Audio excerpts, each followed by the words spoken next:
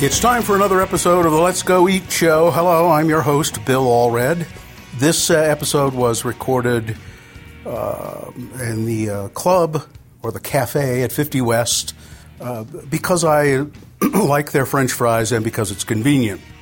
It's convenient because, well, it's downstairs from the X96 studios. I just have to walk down one flight of stairs. Or I can even take the elevator if I want to be really lazy. And I do like their French fries a lot. And so that's what I had. I had some French fries, and my guest, newspaperman Glen Warchol, had he thought he'd try a hard cider. It's a apple cider drink with alcohol in it. I like the French fries. They're great. I like their fry sauce. Glen was less than thrilled with his cider. Now, a little bit about Glen Warchol.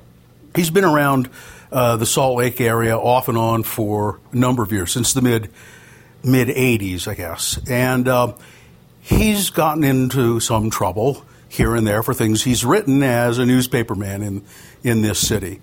We'll talk at some length about that. He came to Salt Lake as a newspaper writer from Idaho. Before that, well, he started out in Pittsburgh, and he was going to be an educator, but that burned him out, so he decided, I think I'll go into the documentary film business. He'll tell you all about it, but he ended up as a newspaperman, and then he ended up in Salt Lake City, and then he ended up running afoul of the Mormon Church for something he wrote while working for the Deseret News. It's an interesting story. Glen then went to work for the Salt Lake Tribune. There's a big story there, and he eventually was riffed out, as they say, of the Salt Lake Tribune.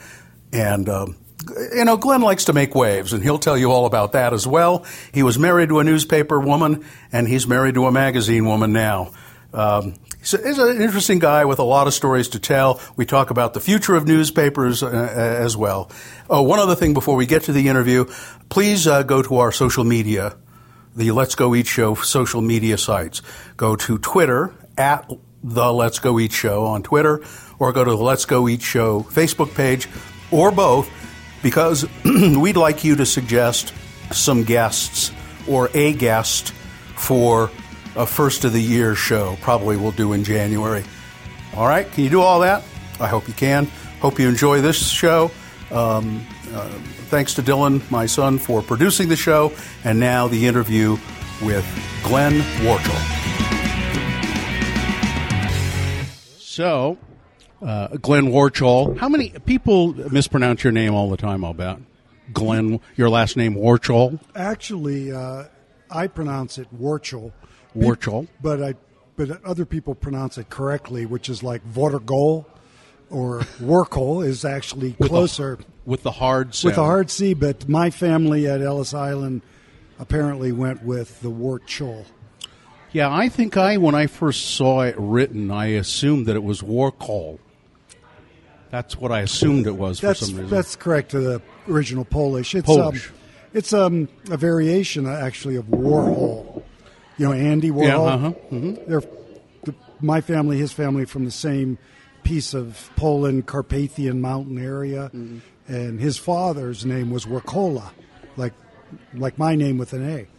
So, Glen, where you are not you're Polish by heritage, but not you weren't born in Poland. Where we? Glen, by the way, a writer.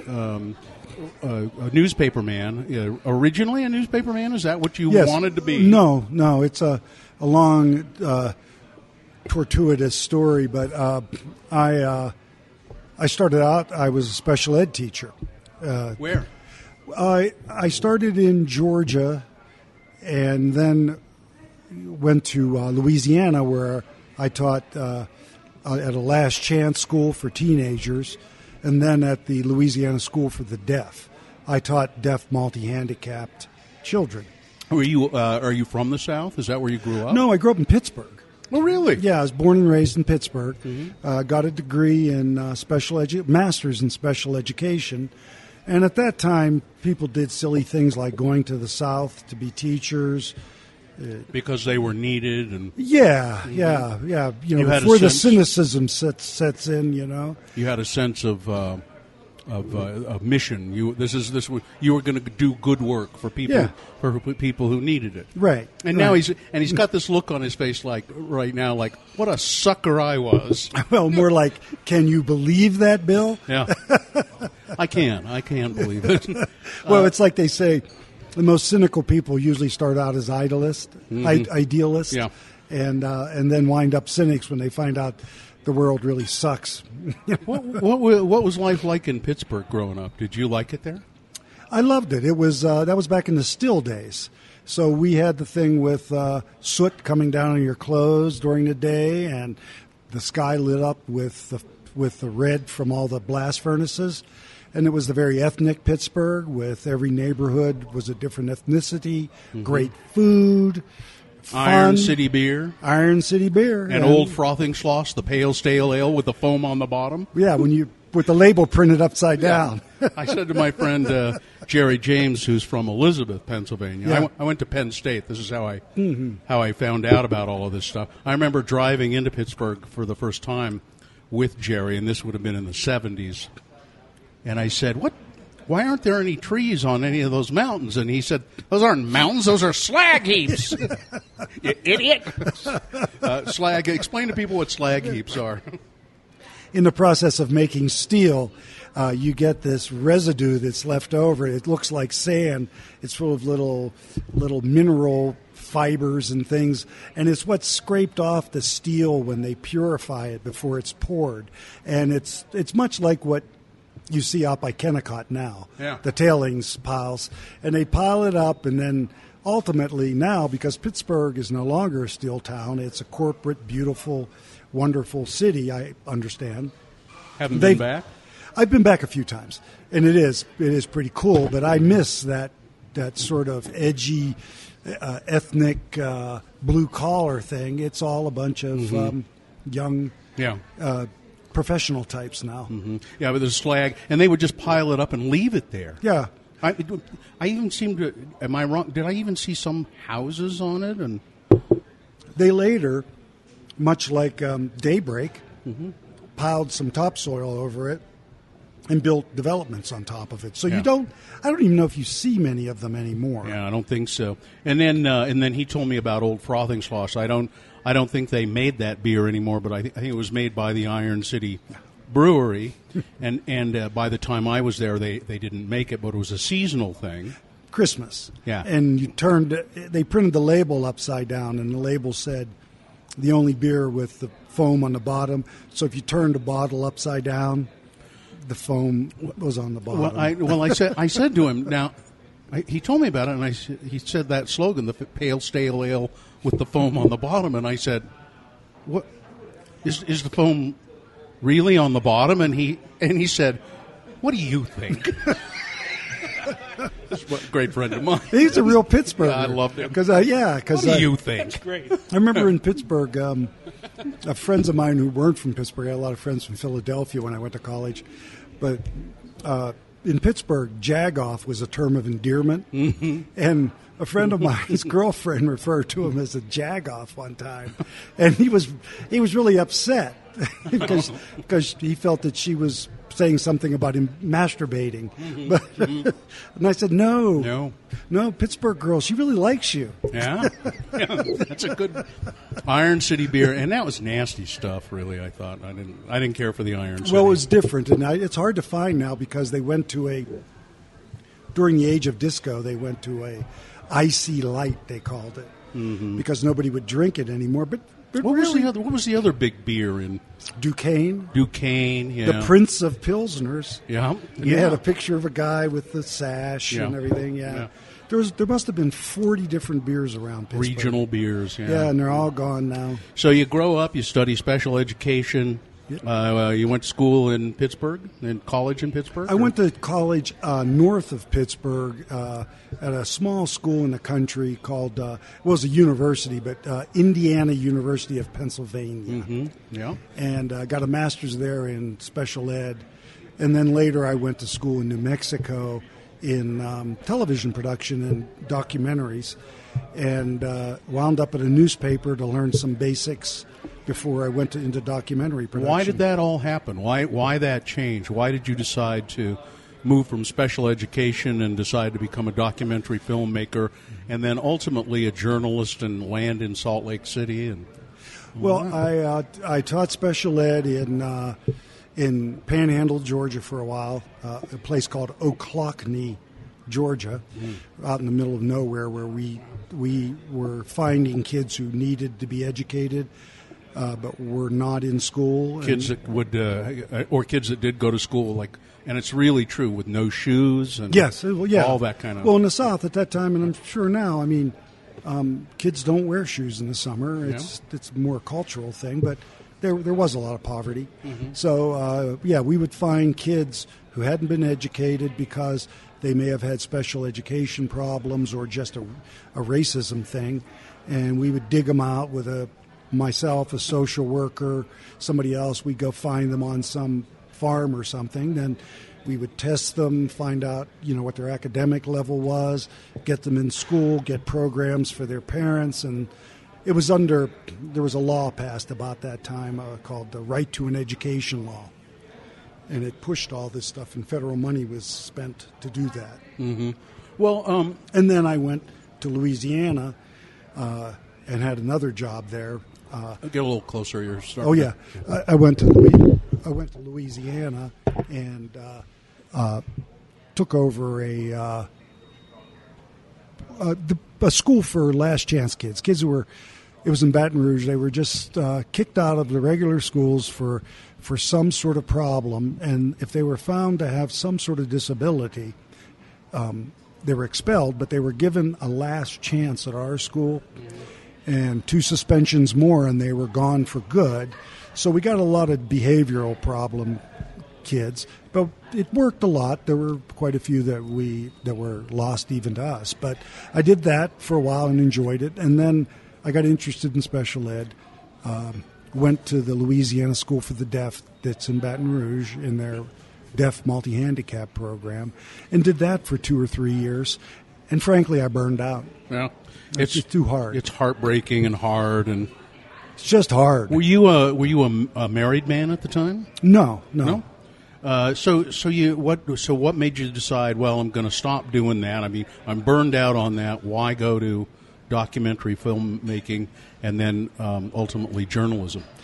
I had always had a love for documentary films and photography, and I had made some documentary films as an undergrad, just shorts and things.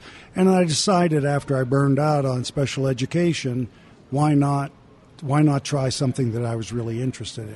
Mm-hmm. So I went to New Mexico State University, and where's which? It's in Las Cruces, in the southern part of the state.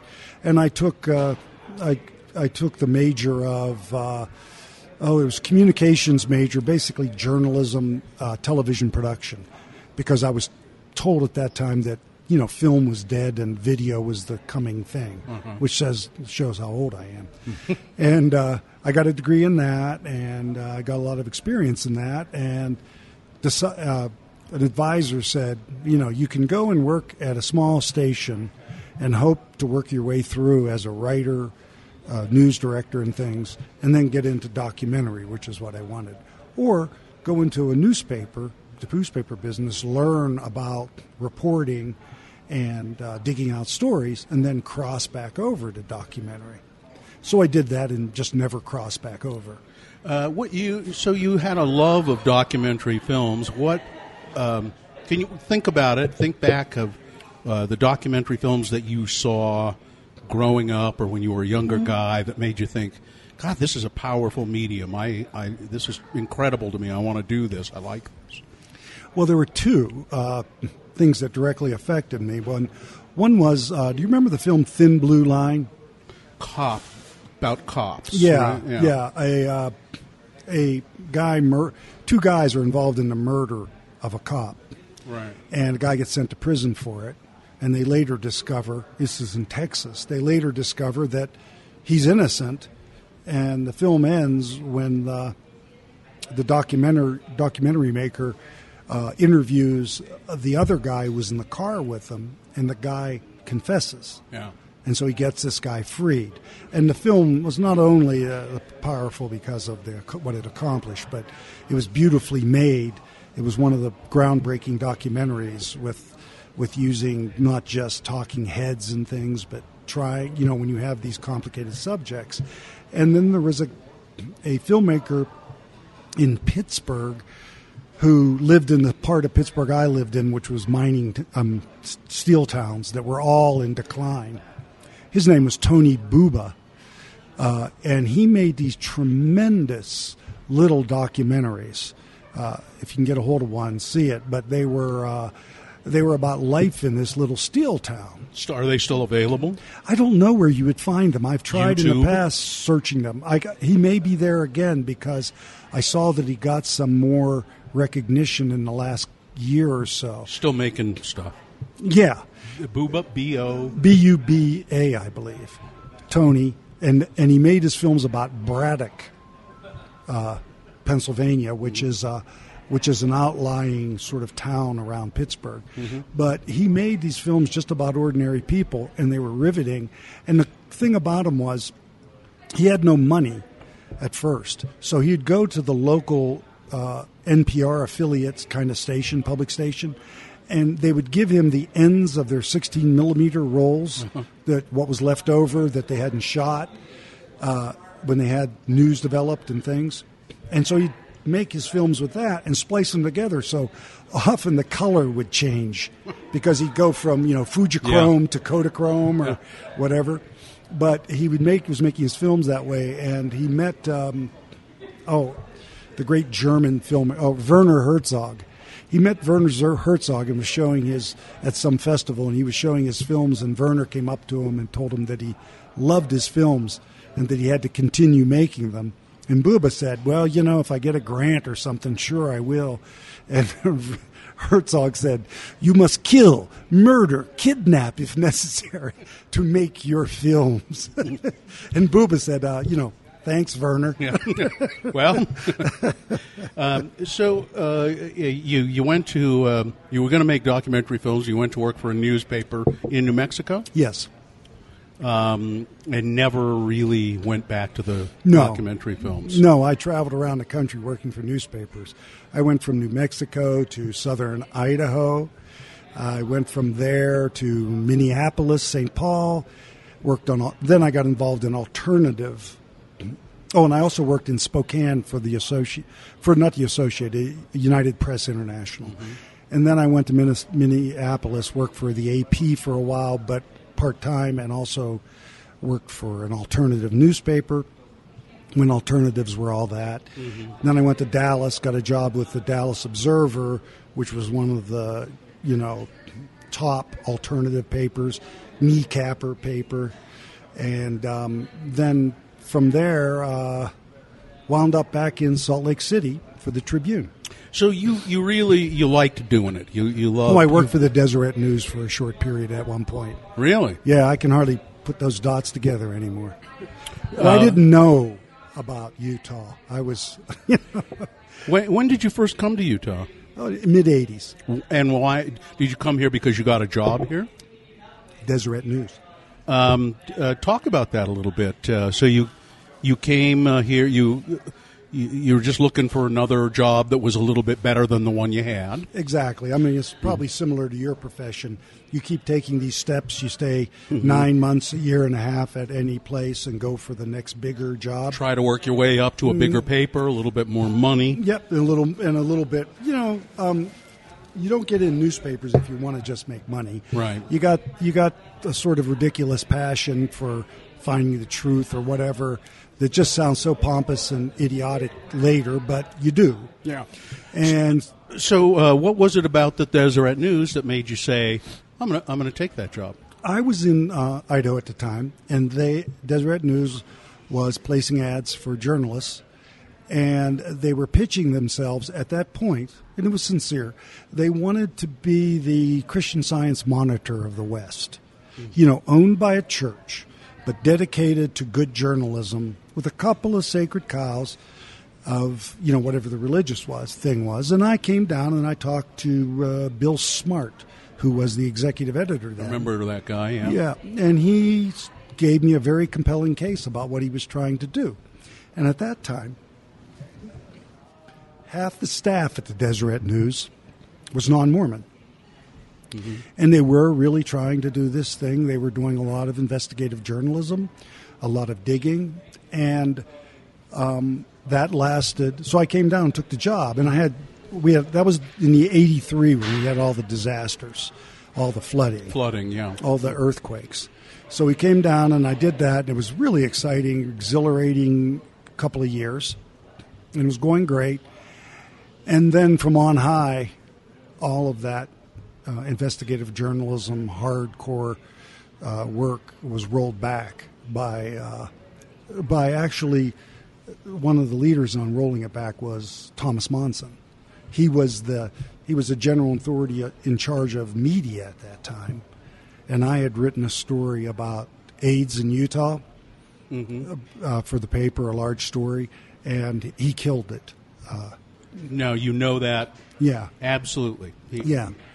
Yeah, they told me because everybody had supported me in the structure at the Deseret News, up the publisher, and then somebody ran it across the street to the up the street to the church office building, and it was killed. It I think what I understood the big problem to be was a big part of the story was about how individual wards were sort of taking in Mormons with AIDS who were returning from Chicago, New York, San Francisco to be with their families because it was a death sentence in those days. Yeah. So they'd come home, and then their families knew if the church knew they were gay, they'd be excommunicated, and these were very staunch Mormons, so they would have sort of a don't ask, don't tell thing with their bishops. Mm-hmm. And each of these wards really didn't know anybody else was doing that, but they would sort of gather around these families, cut their lawns, leave food and casseroles for them on the doorstep, knowing they were going through an incredibly difficult time. And I was told that the church hierarchy didn't want that story of they perceived it as defiance by individual wards, so they killed the story. Now, I seem to remember something about this. It came out that the story had been killed. It became general knowledge somehow. How did it become general knowledge, and what happened with it? Well, I was extremely upset, and I asked, is there some way I can recut this that it would be acceptable? And they said no. So I said, well, these people are in pain, all these Mormons with their children, and I interviewed them, and they spoke to me openly, and I know what they're feeling. This story has to be printed somewhere, so I'm going to take it somewhere else. And I was told, no, if you do that, that's a firing offense. And I said, and it was one of those, you can't fire me, I quit. No, you can't quit, I fire you. Yeah. And, I wound up out the door. Mm-hmm. So I went to United Press International, and of course by that time, through the journalism community, the story had spread.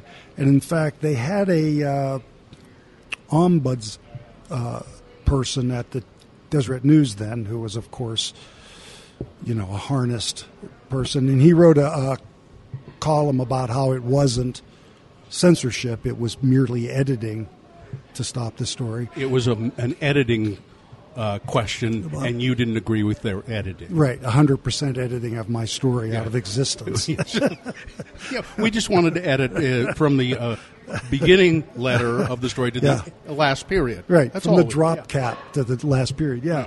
So I went to UPI, got a job at UPI in Salt Lake City, and and they ran the story? Well, my managing, what they called it, managing editor, I believe is what it's called at UPI, heard about it and said, what about that story you did for the Deseret News? Would you want to do it for us? And I said, well, a little uncomfortable. But so I went back and I called everybody I'd interviewed, and I explained to them that the story was killed by the Deseret News, but I wanted it to get out. And UPI had agreed that they would run with it, and all but I think two of them said, "Do it." Interesting. So I did it. Is it just talking about the ethics of journalism here for a second. Mm-hmm. Did you have to do that to be an ethical journalist, or did you think you had to do that as an ethical person, or both? I felt I had to do it as an ethical person, but and I would have never backed over any of those people in any case. But as far as me taking the story to somebody else, as far as the Deseret News was concerned, I didn't have to get to that level, but it. I felt it was, it was sort of one of those. Does the greater good outweigh professional or organizational ethics of I had done it as one of their reporters. Yeah. And they owned my intellectual property. Yeah. And so they could stop it. But I felt that this was too important of a story. Too many people were in absolute agony of grief and things. So I took it and I called the individual people and said, can I do it? I didn't call the Deseret News and ask them. That is, that is the other part of that. They owned that story. Absolutely true. Yeah. So you committed an act of theft, essentially, by taking it and... Theft of intellectual property that was, in effect, my own, yet it was theirs. But one could say I re-interviewed most of those people. Went back through it with them. Yeah. So was it a fresh new story? I mean, it's splitting hairs. Yeah. Yeah.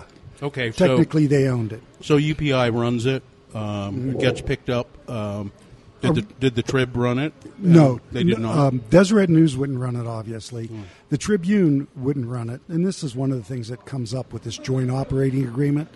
At that time, the Deseret News and Tribune not only have this deal where they share advertising and distribution and printing, but they wouldn't crap on each other. If one of them had some sort of internal thing that came out, the other paper wouldn't report in those days that. So the Tribune didn't report what happened with the story originally, and they didn't pick it up, and the Deseret News didn't pick it up, but virtually every other paper from Ogden to St. George picked it up from UPI and ran it. And I got these clippings sent to me from Bangkok and Singapore. We used to joke at UPI. It was like when we had a slow week and weren't getting a lot of national stories out, just dig up a polygamy story or some sort of Mormon oddball thing and throw it on the wire. And it, there was a way in those days you'd see it just moving through the system like ripples. What about electronic media? Did they do something with it? No, I don't recall. I actually don't recall because UPI at that point, we had some radio stations, and I don't think they would have done it. I don't know if we had any television stations at that time. So you stayed. So you became sort of a celebrity. Very small. Within the world of journalists and this, which makes too much of itself as it is. You know what I mean?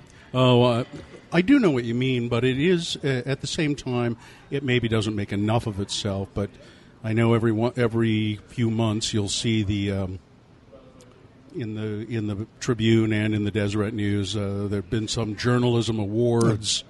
Jesus. Banquet. And our reporters won these awards for this reporting. And best feature written on a Tuesday on recyclable paper, that kind of stuff. The Rocky Mountain Journalism Awards. Most of us dropped out of that after a while because it's really a way to raise funds for SPJ to give scholarships to create more journalists that we don't need. So it sort of became kind of funny. So were there any ripples at all when you ran that story with UPI? Was it bad for you, good for you? It was good for me. I got everybody who saw it. I heard from families who said that it sort of it put their story out there. These were Mormon families who had felt that they were sort of lepers or something. And they realized, we're not the only ones. I mean, as crazy as that sounds, in the 80s, in a lot of Mormon families. I interviewed the wives of gay men who gay Mormon men who ultimately left their wives and moved to San Francisco or something. And the denial was so powerful in that community that, you would see people that were just very obviously gay. Sure. And it wouldn't even cross their minds. Yeah. No, it doesn't sound crazy because I've known them, I knew them, and it doesn't sound crazy in light of what happens today with kids, who, try to deny their sexuality, and, it still happens today. Well, and of course, part of my story had the electrical shock treatments that were in it and suicides. A stake president in the Utah County, told me on the record that, he had counseled, as he was told by the church, people that came to him, men that came to him and said they were gay. He counseled them to find a good woman, and he would forgive them and anoint them, and they would get married. And then one of them killed himself with a shotgun, 6 months after getting married. And he said, there's got to be some other way to deal with this. And I read that. It's still surprising to me. I read that editorial or that commentary piece in the Tribune this past Sunday from that guy who's now an attorney in Alabama, but he talked about the conversion therapy that he went through at BYU, and it said that having his penis put in a metal device and shocked, and I knew that there was conversion therapy. I didn't realize to what lengths it went to. Well, yeah, they had to measure if he was getting aroused. I think that's what that was for. Yeah. And then they had electric shocks that were given to him or something because they had burned legs from it. Yeah. But, if you didn't know better, you would think it was a Monty Python skit. You know what I mean? Yeah. So you make a name for yourself in Salt Lake, but you move on. You go somewhere else. Yeah. Where'd you go? I went to Spokane for UPI and ran a one-person bureau there. And then you moved on from there? Right. And then my wife, I was married by then, and my wife, Holly Mullen, accepted a job at the Pioneer Press. She was also a journalist, accepted a job at the Pioneer Press in the Twin Cities, and we kind of were doing this your turn to move, my turn to move kind of thing. So we got there, and I wound up working for part-time for the AP, and then I went to a small alternative newspaper, a weekly, like City Weekly, on the same lines. Did you like writing for those kind of? Yeah, I did, because like every journalist at the time, and probably most journalists now, Hunter S. Thompson was a hero. And that's the place you could write gonzo journalism. In fact, it was probably abused by most people. Yeah. You have to be somebody really special and somebody really good to kind of pull that shit off, don't you? You have to be an excellent writer or a really excellent investigator. And you find, it's like the first person, writing things first person, which is a lot of that, the new journalism, they called it then. But it's the most powerful form, first person. It's the most abused and silly, too. Yeah. And it's a thin line to falling one way or another with, confessional things, or in the case of Hunter S. Thompson, that you're abusing drugs while you're on the story, which was absolutely fantastic journalism. But he was like the only person who could pull that off. Yeah, and I wonder how much...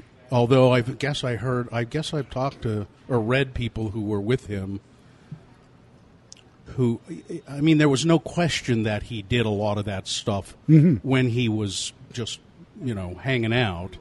But I guess I read people who were with him when he was writing and drinking and doing that as well. So reportedly, he really did it. I don't know how. When he had surgery, I read about a recent, what do they call it? Sort of a word-of-mouth biography where he talked to all of his friends, that his doctor had to give him an alcohol IV when he underwent surgery because he could go into the shock of the DTs on recovery, and that would kill him if the surgery didn't. Huh. So, what did you think about your first experience in Salt Lake? You come to Salt Lake City, and I would assume you had very little experience with Mormons. Some up in Idaho, but and you come and you have this experience working for the Mormon church-owned paper, and you come here, you try to experience the community and understand the community. What did you think about that whole situation when you left? Well, it's given me a fund of good stories, for one thing. But when I came, I really, Idaho Mormons aren't a whole lot like Utah Mormons.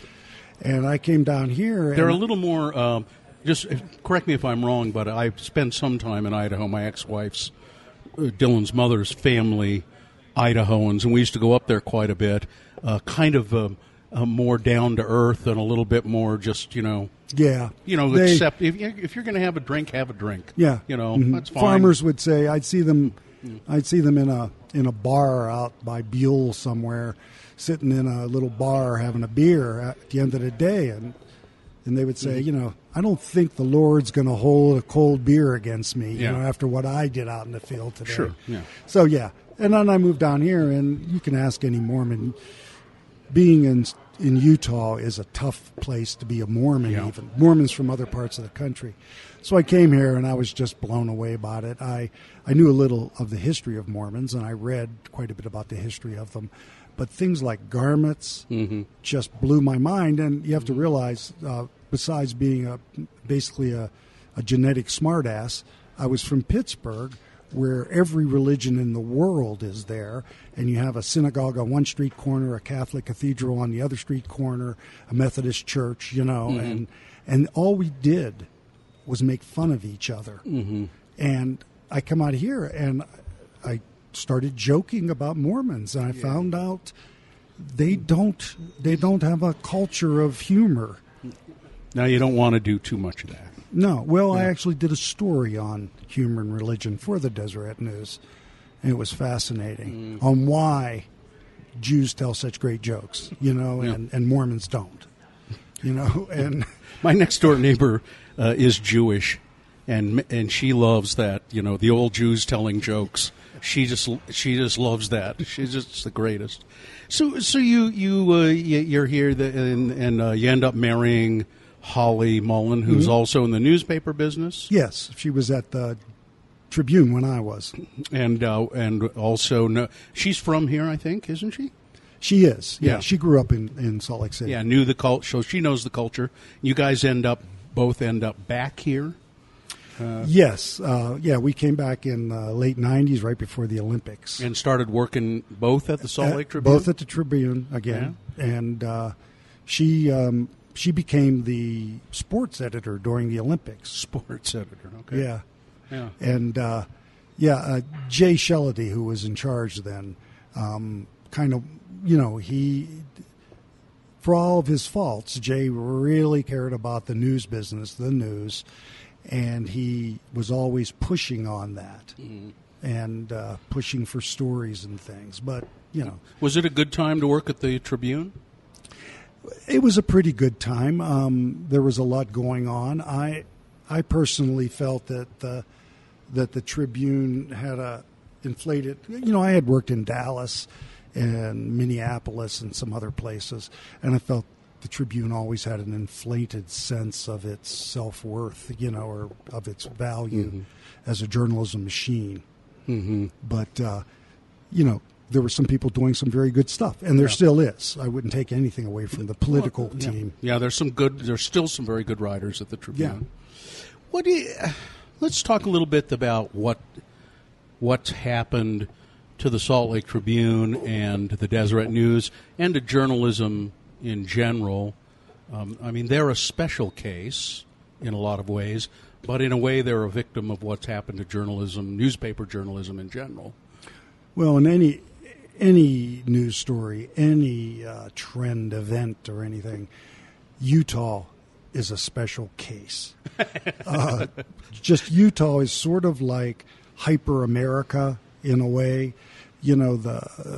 the idea that you can make what you want of yourself is magnified by the multi-level marketing and everything, you know, and patriotism in a weird way seems to be magnified here in some ways, and you know that conflation of God and the founding fathers, and you know, so when the trend came through on journalism with the rise of the information, digital information world, the whole journalism model was screwed, particularly newspapers around the country. But here we had this weird joint operating agreement, which was obviously driven by money, that brought the Tribune, a traditionally or historically anti-Mormon publication, and the Deseret News, a church-owned publication, together to make money by printing together. And then the newsrooms were technically separated. So the joint operating agreement said, look, we can save money and thereby make more money if we get rid of. We're duplicating printing presses here. Deseret News is printing in the morning, for a morning paper at the time. The Tribune is printing, an evening paper. Yes. And the Tribune is a morning paper. So why don't we just use the same printing? Yes, and there's a little more stuff? than that.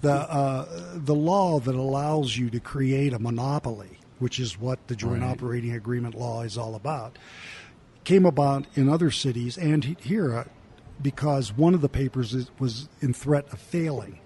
The Deseret News. At that time, which is ironic since the Tribune's the one that's in trouble now. But the government, the Justice Department, made a decision that preserving two voices, at least, in a city was worth bending antitrust laws. So they did. So what they did was technically you combine everything except the newsrooms. Right. Circulation, advertising, sales, you name it. Printing everything. Printing trucks, So it's ironic that the Justice Department would do that, but isn't that the same argument that they can use now? It's what the Trib is trying to say now. You can't let us go under. The Justice Department, they're trying to say to the Justice Department, we can't go under. How is it that the Deseret News managed to screw them into a 60-40 agreement? And now they get 64% of the profits, and the Trib gets 40% of the profits. How did that happen? It happened because the former owners of the Tribune, the McCarthys, got greedy when they sold their cable network that the Tribune was part of. And they, as I understood it, and I happen to have covered a lot of this when it went down, when they changed hands with the Singleton regime. But they were told by their tax attorneys that they could sell this off. Then AT&T, who bought the cable, spun it off, and they believed that they could buy it back because there would be nobody else interested, and save a bunch of taxes by doing it that way, which is way beyond my pay grade in legal tax law. So when they tried that, they didn't realize that this shark from Texas, Dean Singleton, was going to be in the tank with them in the church. Swoop in. Yeah, and the church was very... swim in, I guess. Yeah, the church was very annoyed with the Tribune in those days because of some stories the Tribune did on the Mount Meadow Massacre archaeological dig and on the Main Street Plaza. Oh, yeah. Rocky Anderson. And the all Trib that. dug, yes, it was... a couple of reporters dug deeply into that and found that, it didn't go down in a very pretty democratic way. Mm-hmm. So anyway, they were unhappy with them. They were unhappy with probably Raleigh and a few other people. So Singleton came in and said, look, sell it to me, and I will not let this paper beat up on you. And they did. Mm. So when he got the paper, he came in and gave us a speech that we would no longer. He felt that was bias, attacking the Mormon Church. And we tried to explain to him it's more than a church. It's a legislature. It's the entire culture system. It's the financial system. It's the economy. It's the man. It's the man. It's the establishment. Right. And somebody has to be the watchdog on that. And he said, no, we will watchdog these things, but we will not, go after the Mormon Church as a group or a culture group. And for a few years, that was held very closely in place by his the publisher or editor. She was called editor that he put in. Yeah. The bird watcher. What was her name? Nancy Conway. Nancy Conway. Is she a bird watcher? I am too. Yeah, so, she was a bird so watcher. Don't beat up on her for that. Okay. I just remember that about her. She made a big deal about the fact that she loved birds and was a bird watcher. Really? Yeah. Anyway, she basically was just carried out what Dean said to do, and so we had quite a few stories that were sort of turned away if they were seen as being too much about the Mormon Church instead of something else. And while this is all going on, too, of course, journalism is, newspapers in general are just trying to figure out how to stay alive. That's right. Anyway. That's right. And will they stay alive?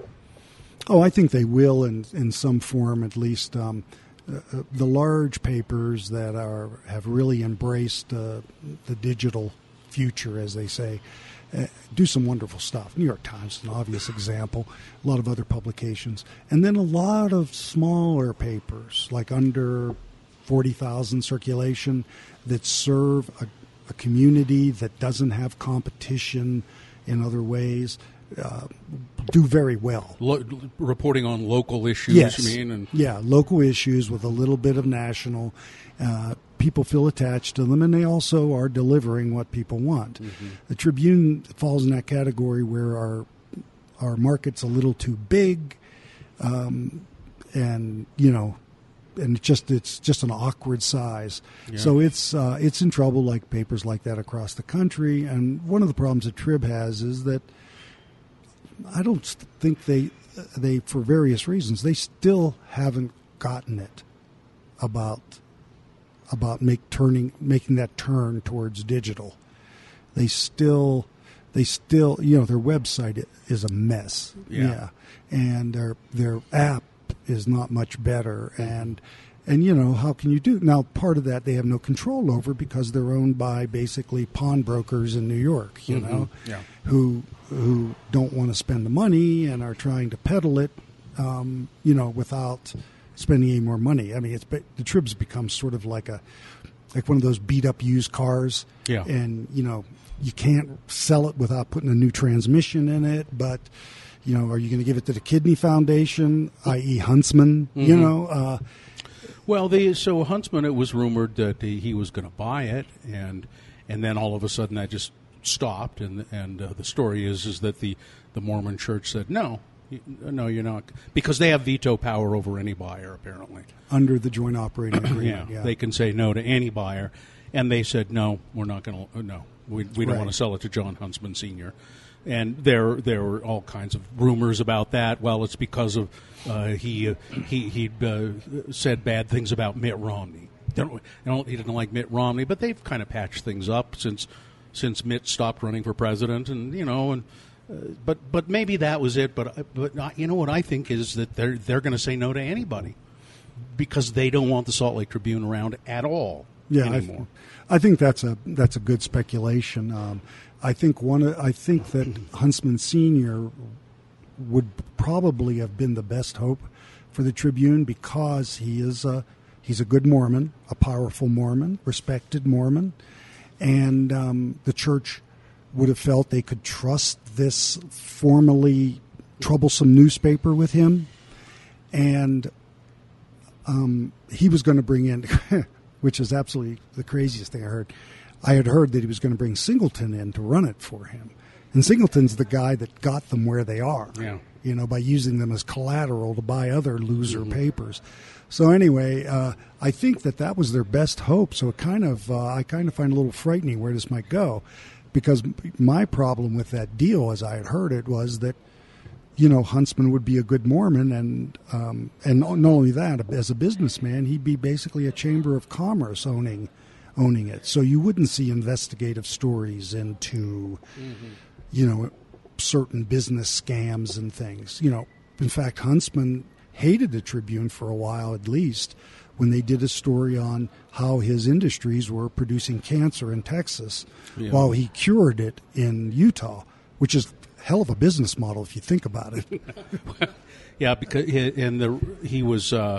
made his monies in creating the styrofoam containers. Yes, clamshells for McDonald's and places like that, and the byproducts of all of that is cancer-causing stuff, and presumably or reportedly.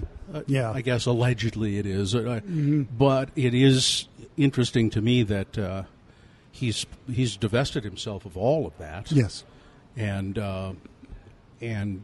has devoted himself entirely to curing cancer with the billions he made with that previous business. You got to say that either it's from a sense of wait, what have I done, or it was a brilliant scheme all along. Who knows? I think he believes in his own righteousness, as most people of that level of wealth and religious persuasion do. God blesses you for being righteous. So if you're rich, obviously you're also righteous. So what happened to you at the Salt Lake Tribune? Actually, as far as I know, they were riffing people, laying off people. Just laid off. And I was in one of the rounds of being laid off, but I think some things put you in the category of being, they obviously made choices on who they were going to lay off, and I was one of the people that they would prefer not to be there. It makes too much noise. Glen Warchol makes too damn much noise. Well, actually, literally, I made too much noise in some ways for people. But yeah, that happened, and there was a thing that in all these commentaries and discussions of the Tribune survival that doesn't come up, and that's how, frankly, poorly managed it is now and has been to get it to this point. You know what I mean? They're not streamlining down to a solid, hardcore team. They're doing it bits and pieces, and there's a lot of cronyism going on and favoritism going on, which isn't doing that paper any favors in the long run. At the same time, just again, this past Sunday's Salt Lake Tribune, I read the opinion page. And I read, commentary from this lawyer guy, ex-Mormon guy from Alabama, I think it is. I read Lance Allred, a piece that he wrote in there that's very moving about his trials and tribulations as a growing up a kid in the Mormon Church with deaf and trying to play basketball and that whole story. I read from the editorial board. Criticism of Margaret Dayton and what's his name, Greg Curtis, I think, in Provo and Orem. They're trying to defund Planned Parenthood, and we wish we could get rid of Planned Parenthood altogether to protect the most vulnerable among us. And the Salt Lake Tribune says, if you want to protect the most vulnerable among us, clean up the air around here. Let's fund Planned Parenthood. So there are some good, solid liberal stands there, and you say you obviously equate good and liberal, but beyond that, I agree with everything you're saying. Yeah, if that paper goes away, who takes up that standard? Who takes up that banner? I absolutely agree with you, and this is what a lot of people have trouble understanding is we need those things that the Tribune does and has done in some cases very well, including Robert Gerke's coverage and their political staff's coverage, led by for a long time by Dan Harry, and then you have the people on the editorial board or the editorial writers who write well and write strongly about issues. We need all that. I guess my argument is I'm talking about not writing, not ideas. I'm talking about managers, which often are more important to a newspaper's survival than just what you write. And I feel that that needs to be adjusted and repaired so that this important voice, the Tribune, continues. Because, yes, something else would have to fill it. And I don't know. One of the problems people have is that anybody, as you well know, and as I know, can be a gas bag on issues. And you read what do you mean, as I well know? Let me explain for 45 minutes to you why you're wrong. But I mean, you read the paper and you go, and you rant, and which is a beautiful thing. But the thing that you need that people don't understand, it's very expensive, is people that go to the meetings, listen, not just investigative readers, people who cover beats, auger in, turn this information up. If it was just up to people, speculating and writing their opinions, well, you don't know the dirt because somebody has to do the spade work, and that's expensive. You're paying somebody. Well, it's pretty ludicrous what they're paid now, probably in the low 30,000s, but to go and care and be passionate enough to go to city council meetings, to look through the budget, to find that goofy line item, to ask the question about it. And a lot of people have a problem with it, and the Deseret News has turned its back on this, is you have to have a negative view of life to a certain extent. When you see a highway being built for $5 billion, you have to be the kind of person that says, boy, that much money sloshing around. Somebody's putting it in their pockets. And that's seen in this culture, to a large part, as being a negative person, of looking for bad instead of looking for good. But it is what journalism is. Why do you always have to be looking for the bad in things? Well, somebody has to. Right, yeah. Because it always bugs me when I hear people on Facebook bitch about this, and they say, here's a news story that's positive. I'm just so sick of the news being negative all the time. It's always positive. Like they say, like the news people say, let's just print negative stories today, or why? Well, that's what they do. They're supposed to tell you when bad things are happening. Well, but the other thing, when I blogged for I think 3 years for the Tribune and just wrote crazy shit, and one of the things that I used to do is monthly, when they would put out the list of the hits that they got online, I put out the top 10. And this is the public, presumably's needs and wants, because it's what they went to.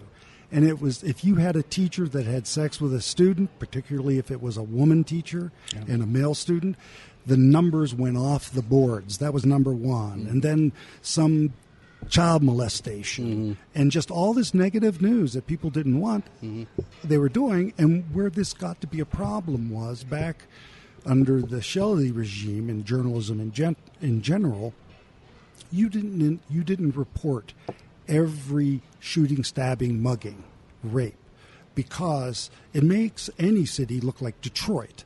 If you get up in the morning and read your paper and you have a long list of all these crimes. Now, if you have a trend of them and there's some discussion about why or what can be done, yes. But and now the Tribune, because that drives hits. If you open the Tribune up, the top story might be, from the night before, might be Jesus returns to earth.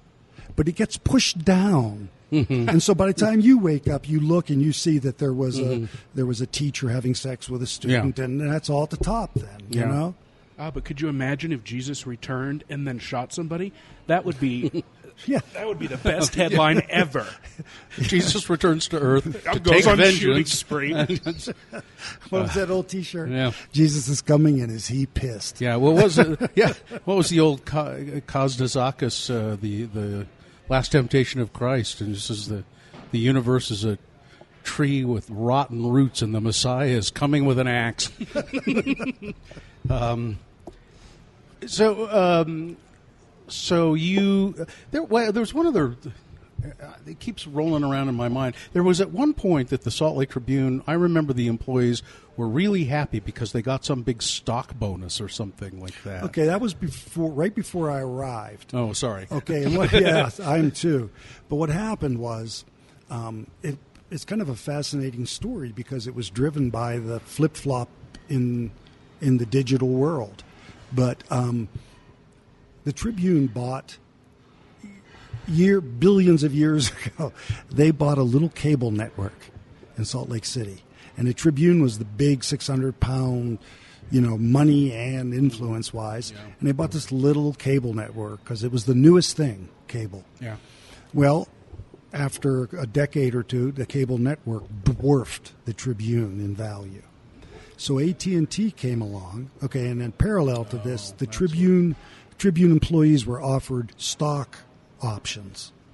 So then the AT&T came along, and they wanted that cable network. Yeah. So they bought the Tribune cable network, and all the employees many of them became literally millionaires. A lot of them made a lot of money. And then, that's about the time I came on. Yeah. And then, when I came on, everybody was always watching the stock market on their computer tubes, you know. And then I went in, and then a couple years later, this was the high point of working for the Tribune because we were owned by AT&T, a huge, faceless corporation that because of the Communication Workers of America, God bless them, we had great benefits for once. You were actually union members a little bit, or just no? We weren't. We just had the good insurance, right? Because we were in Utah, we didn't have to join the union. But because of the Communication Workers of their agreements, we got dragged in, and we got these beautiful benefits. Well. And that lasted about 2 years, and it was sort of like the AT&T opened their glove box and found this newspaper, and one of their bean counters said, "Who's using all this ink?" Yeah. And the next thing you know, they spun us off, and Singleton walked in. What was the cable network? AT&T. Well, you mean the little tiny one that they bought? Yeah. The reason it may have been Tribune Cable. I'm not sure. I think it's what it was called. So it's nothing anymore. No. It was just sucked into the giant octopus. And gone. It's what is it now? CenturyLink or it's all part of CenturyLink now. I think or something with Xfinity. I think it's my neighborhood. Yeah, it's Xfinity. So anyway, Glenn, now you work for Salt Lake Magazine. Correct. Is that what you did immediately after the Tribune, or did you go away for a while? Kick around? I bounced around for a couple of months, and then my wife, my current wife, as I like to say, Mary Maloof, Mary Brown Maloof. That's what I always say. I say my new wife and my old wife. Well, I think current shows that it still may change. Yeah, might move on at any time. Anyway, you used to say my current wife, and your wife got mad at you and said, "Would you stop saying?" Yes, my wife that I am married to now, my new wife, says, "Stop calling me your current wife. It sounds like you're going to move on." Okay, you're my new wife. Anyway, Mary was working as the food and dining editor for Salt Lake Magazine at that time. So, through her power at the magazine, which has like 5 editorial, positions, I got some freelance. And I worked freelance for a while. That was when Marcy Cancio was editor. And Marcy hired me on as a contract writer. And then she left, and a couple other people left, and they reorganized the editorial staff. And Mary became executive editor, and I'm managing editor. And we've just hired a new associate editor. You like working for the magazine? I do. Working for any family organization has its trials, but we do some fun stuff. It's not the kind of work that investigative journalism, although we do a little of that. Yeah. But it's a good-looking magazine. Oh, thank you. Have to say that. But we're a lifestyle magazine. We're for that. We're about beauty and fashion, and basically we cover the culture. We try to give a snapshot of Salt Lake culture, which allows us to do some fun stuff with the culture, the Mormon culture, in fact. And you can write, maybe not investigative pieces, but I know you're doing a piece. Can we say what that piece is that you just finished about the DABC, yes, the Division of Alcohol Beverage Control? And I assume you're looking into how it works and what they do exactly. Yes. They're having a hell of a time right now. A lot of controversy, a lot of problems, and as you know, again, these are the stories I love because it's sort of a anthropology. It's sort of anthropology and sociology because Utah's liquor issues are like nowhere else because of our legislature and our our dominating culture. Where it isn't just about money and the dangers of drunk drivers. It's also a moral issue, and all these things go together. Yeah, I always find it interesting that that the legislature doesn't trust themselves enough, does not trust the culture enough to realize that it's not the stupid little laws they pass about liquor that keeps the statistics about drunk driving lower here than they are elsewhere, and the rates of alcoholism are lower, I believe, statistically here than they are elsewhere. It's not the stupid little niggling laws that they pass about Zion curtains and all of that. It's because the predominant culture teaches their children well about drinking, and either to not do it, or if they end up doing it, they do it pretty responsibly. It's not what the dumb laws the legislature passes, but they think they're doing that great work up there on the hill. They just drive me crazy. Well, there's another mythology about it that Mormon kids either don't drink or they go nuts when they start drinking, and I don't know if either of those have any statistical basis to them, But you always hear that stuff, and it's a problem, and people take it as the truth rather than like Muslims cheering for the bombing of the crashes in the 9/11 in Jersey City. Never happened. Never happened. But Donald Trump, he saw it. Yeah, and everybody who heard him saw it. So, what do you have somewhere in you as well? This great American novel, or have you written? Do you write on something else? Do you work on something else? Do you?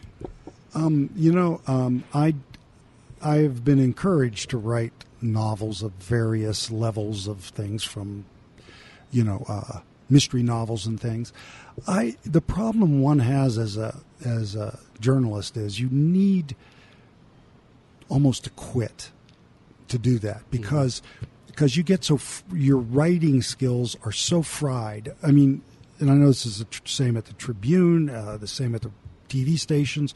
When you're a journalist these days, in particular, when you're tweeting, when you're Instagramming, when you're writing, when you're marketing, when you're working on larger concepts and things, you're exhausted. And the last thing you want to do is go home, and light a candle, pour yourself a shot of bourbon, and start writing that novel. Mm-hmm. So I have never gotten to the point of wanting to. I just loathe. I'm almost at a point of stopping reading after work, especially when you read a lot of bad prose. But no, I don't have that. And I'm always concerned with people that do. We have a joke at the office. Whenever we have an intern or a new applicant, I always ask them if they think they're a poet. Yeah. And if they say yes, we basically throw them out the door. And are you a poet? Do you write poetry? Someday we're hacks here. Yeah, we shovel words. Yeah, that's what you do. What's the best place to find your work other than Salt Lake Magazine? That's about, unless you want to go back and Google me, you'll find all kinds of good shit. But Salt Lake Magazine is where I work. It's an honorable job. Well, you mentioned Instagram. You mentioned Twitter. Right. Talk about. I mean, what that's true. It's at Glen What is it? Yeah, it's at G Warchol on Twitter. That's WACHOL? WARCHOL. Yeah, and like today, I try to do a lot of that because that's part of the landscape these days. So instead of me writing a blog or a story or an article on a DABC's meeting today, I tweeted about 5 times, just saying what's going on. And, that 140 characters can pretty much cover a lot of the news, or at least as much as people want to commit time to read. Twitter is where people get a lot of their news today. Yeah. Yeah. With a link to back it up, it can be very. It sounds horrible for journalists to say that because we all looked down our noses one time at writing less than 500 words. I mean, that was considered a tiny story. But now, you realize you just boil that stuff down, and often that's all that's really worth saying. Unless you are committed to letting everybody have their say, for instance, which both newspapers in this town used to do. Yeah. So you'd have somebody make, there's sometimes people not worth talking to because you know what they're going to say. Yeah, I know exactly what you mean. Let's not call them for a comment. It's going to be the same old stuff. Right. You could probably text them and say, "Can I quote you as saying, I'm very disappointed and heartbroken by what you wrote, Glenn." We used to always get those at the Tribune from our sources. And you can also just go to their Twitter page and see what they said about it. So if you get Salt Lake Magazine, all of your Twitter and all of that stuff, the links are probably listed there as well, right? Yes. There'll be links for the magazines, Twitter accounts, which links to mine, and they used to call this Small Lake City, but it's even more ridiculous now. We're all just sort of interlinked. And the magazine actually, it only comes out once a month. You do 12 issues a year? No, we do 7 issues a year. But there is a presence online. Yes, all the time, every day. Yeah, there's stuff there all the time. So is it just .com? SLMag. SLMag.com. Yeah, it's actually we've shifted to our online identity leads the publication instead of the other way around.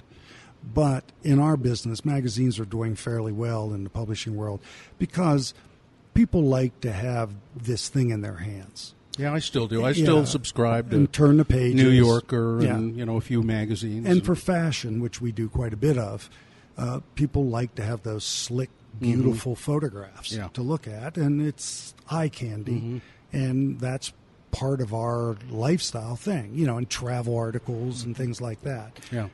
So we try to give a sort of well-rounded look at the city. Yeah, so bookmark slmag.com. Right. There's new stuff being updated there all the time. The magazine comes out. You'll see it on the newsstands, and you can always put Dina Marie on the cover, by the way. She just looks great. She photographs well, doesn't she? Tell your wife I said hello. I will. She's just a great, charming person to hang around. Well, she's effusive. Well, yeah, she's also really what's making the magazine go. Her idea of what life and culture should be like, and where it falls short in Salt Lake City, and what's absurd in Salt Lake City and in the world. And yeah, she's pretty irrepressible, so it kind of drives the magazine down the road. One of those boundless energy people. She's she's from Texas. Now we have a Kentuckian on as our associate editor. I call them the galvanized roses. And they just you have to know Southern women. I don't know if I could take it. Glen Warchol, thanks a lot for talking with us. It's a pleasure. Read your stuff in the Salt Lake Magazine. That's it. We're done. Yep. Thanks, 50. Thank you, 50 West, for giving me some French fries and a place to sit for a while. Thanks, Dylan, for doing this. You're welcome. Producing. I'm the producer. Oh, yeah, you produce the show. That means he turns on the microphones and sets up the microphones and that. Oh, that's where you edit it. Although there's little editing, really, right? Mm-hmm. You'll just go home and upload it, right?